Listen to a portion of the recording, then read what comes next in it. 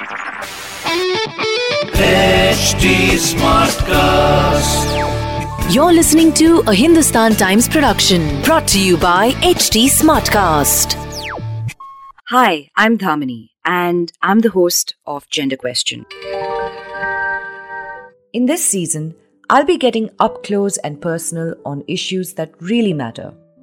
Our gender and sexuality that are so central to who we are.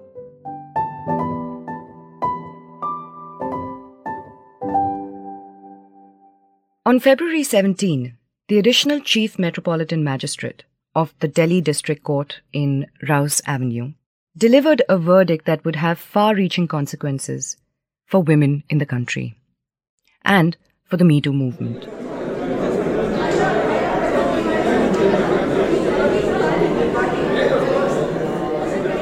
The judge, Ravinder Pandey, was the third judge to have heard the case of MJ Akbar versus Priya Ramani, after his predecessors Samar Vishal and Vishal Pahuja were transferred as part of routine transfer of Delhi District Court judges. To their credit, the case did not get interrupted at all, and both lawyers, Geeta Luthra and Rebecca John, who represented Akbar and Ramani respectively, could pick up from where they had previously left off. Before I go on, I must point out that I had worked with Priya some years ago, when she was my editor in Mint Lounge. That was the weekend edition of the Mint. Thus, although I'm not a court reporter, when Akbar filed a defamation suit against Ramani on October 17, 2018, this was a case that I had to follow. The Me Too movement was an exhilarating but also very confusing time for a lot of us. We were made to confront our silences, the things that we let pass, and the ways in which we ourselves participate. I learnt anew the ways in which gender and caste are inextricably linked, and my own blind spots as an upper caste woman when it came to accusations against men from underprivileged castes. I spoke to queer feminists who pointed out that the heteronormative morality did not allow for an understanding of maybe in consent. And I already knew how naming and shaming was a method often employed for non-normative genders and sexualities. So yes, the Me Too movement needed to be passed and understood, and the case was a tangible starting point. Over the course of this episode, we'll look at the case and what it holds out for women's testimonies.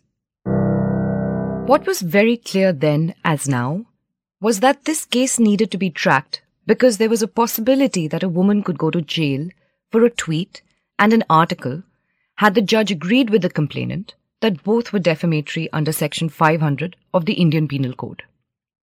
The way that I saw it, the questions that I have sought to raise through the course of Gender Question were also being brought up by this case. Questions such as, what do we criminalize in society? Not just through law, but, socially and culturally. What do we hold up as deserving of punishment?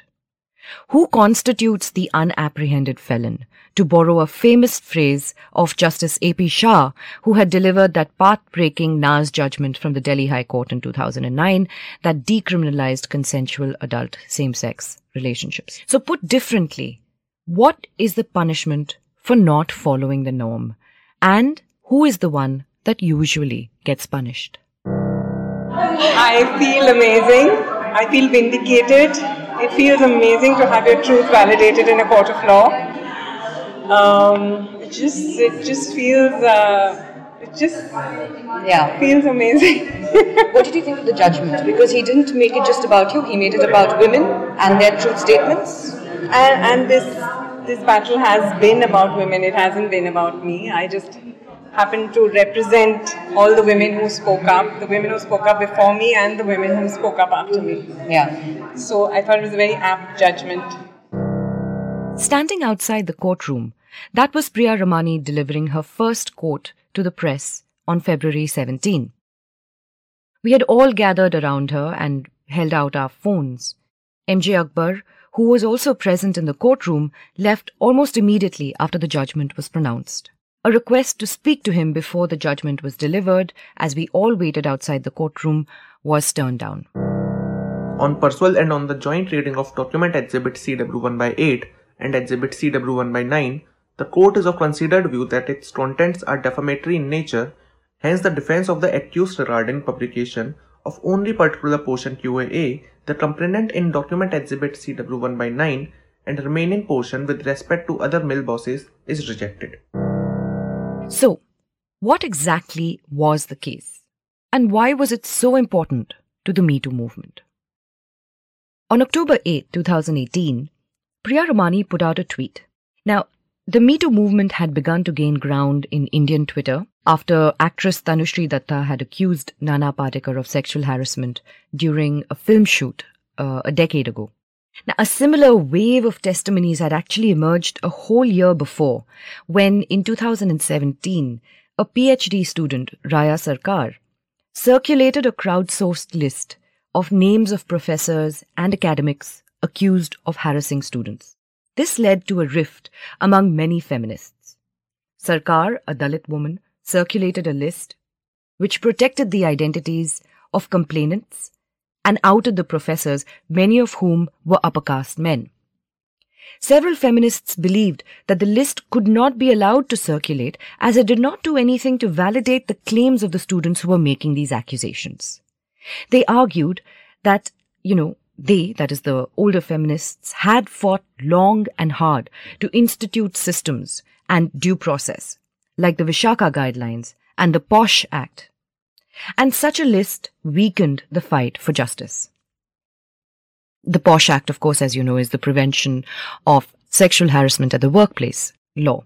However, list supporters, many of whom were younger feminists, and many also part of the anti-caste movement, felt that these arguments were not only anti-women, but also casteist, because they didn't take into account the sheer powerlessness that drove so many accusers to anonymity. When list supporters called for people to believe women when they spoke about their experiences of harassment, other feminists argued that it was unfair to place such a burden of truth-telling on women. This wasn't to say that the women making the accusations were lying, but that women could lie. And, well, why shouldn't they? Not everyone agreed.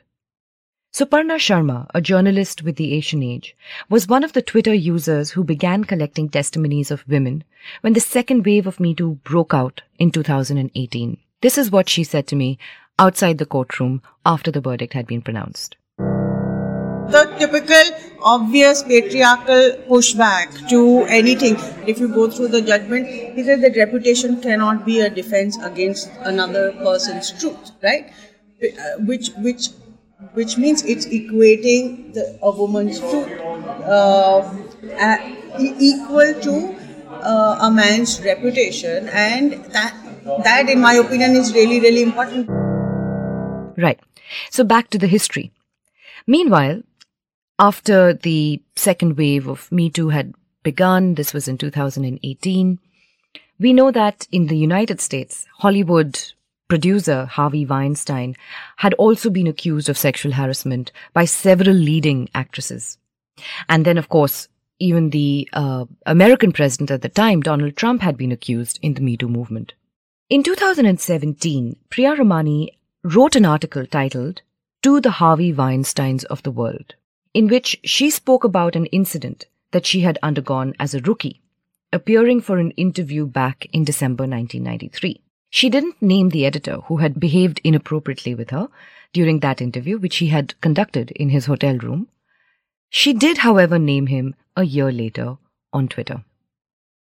Now, MJ Akbar filed a complaint against Priya Ramani, stating that her words were salacious, malicious, and fabricated, and that it had caused a great deal of humiliation to him and his reputation.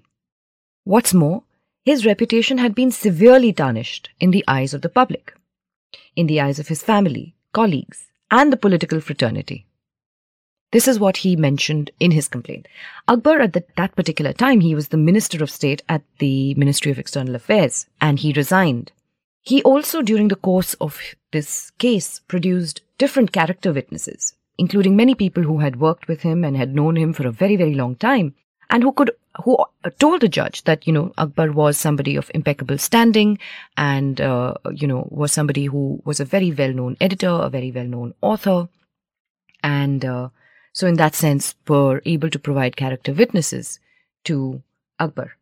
His lawyer, Geeta Luthra, also argued that such statements, such as what Priya Ramani had made in Twitter, should not be allowed because it was irresponsible and lives were at stake.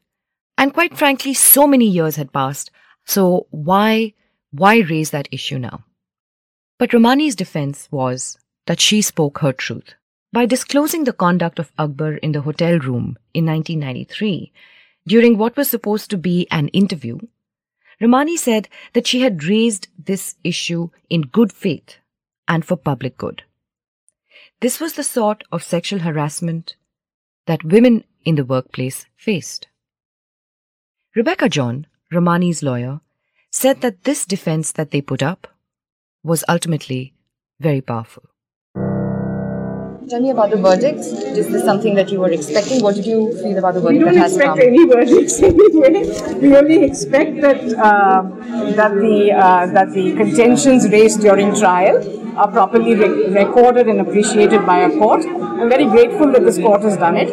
Priya Ramani had taken a robust defense, and that was that whatever she wrote was her truth, made in public interest, in public good. These are the exceptions to defamation, which is statutorily provided, and therefore the court has said, minus those exceptions, if she hadn't pleaded that, it may have been defamatory, but on account of the fact that she has pleaded those exceptions, come to the witness stand, given her statement on oath, coupled with the statement of Ghazala Wahab and Nilofer Venkataraman, the court has accepted that because the exceptions stand proved on the test of preponderance probability, this is not a case of defamation. But the more important thing is, I say that as a lawyer, I also believe that while women may resort to legal redressals, it is not obligatory on her.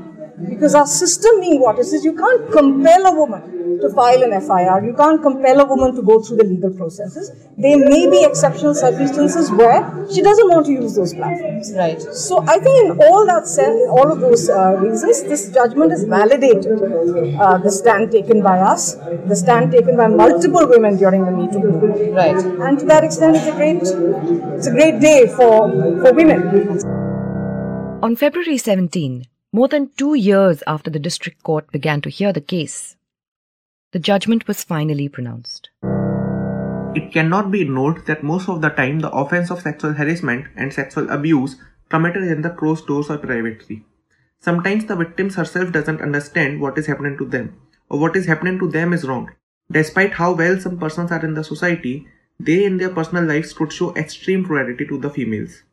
The court takes consideration of the systematic abuse at the workplace.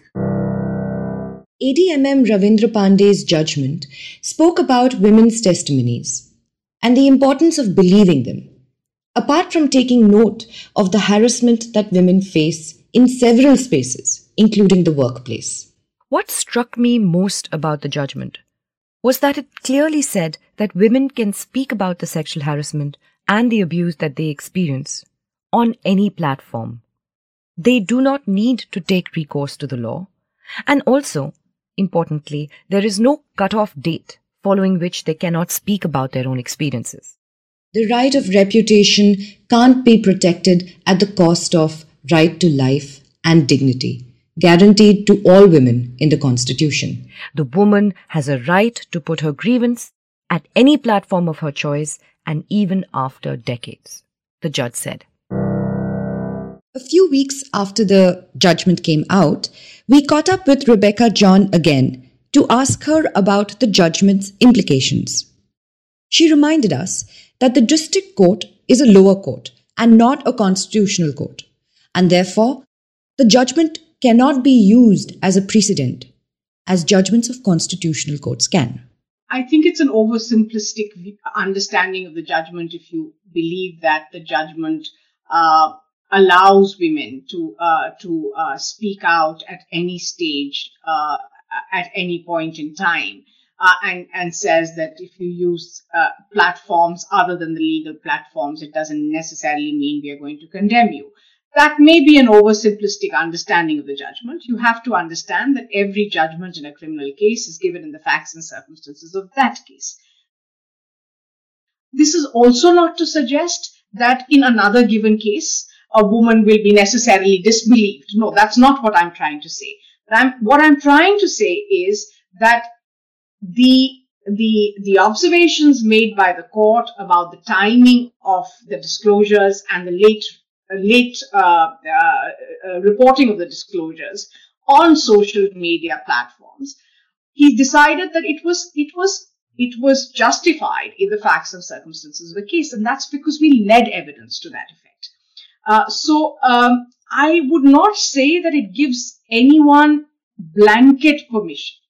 At the same time, it doesn't disallow you from, or it doesn't prohibit you from making these disclosures. If we could look at this judgment from the point of view of the assault women faced after the Me Too movement, where criminal defamation cases were filed against them, I think the biggest takeaway of this judgment is that you think twice before doing that. Because any other woman could do precisely what Priya Ramani did in this trial, and it would make the man look pretty stupid at the end of it.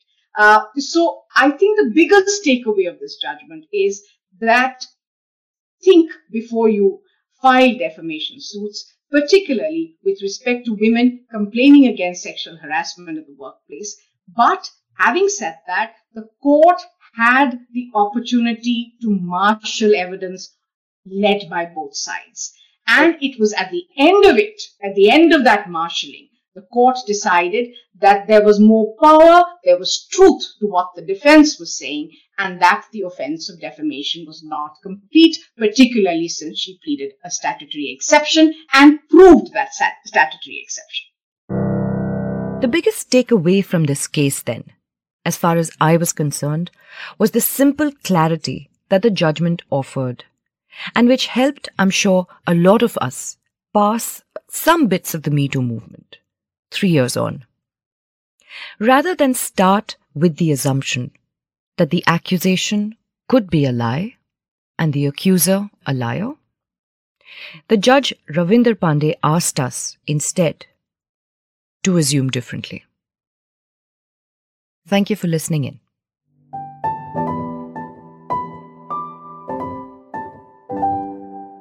This is your host, Dhamini, signing off.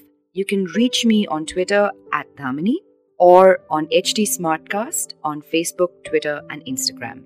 To listen to more podcasts, log on to www.htsmartcast.com.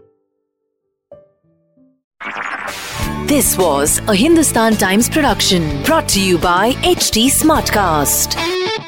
HT Smartcast.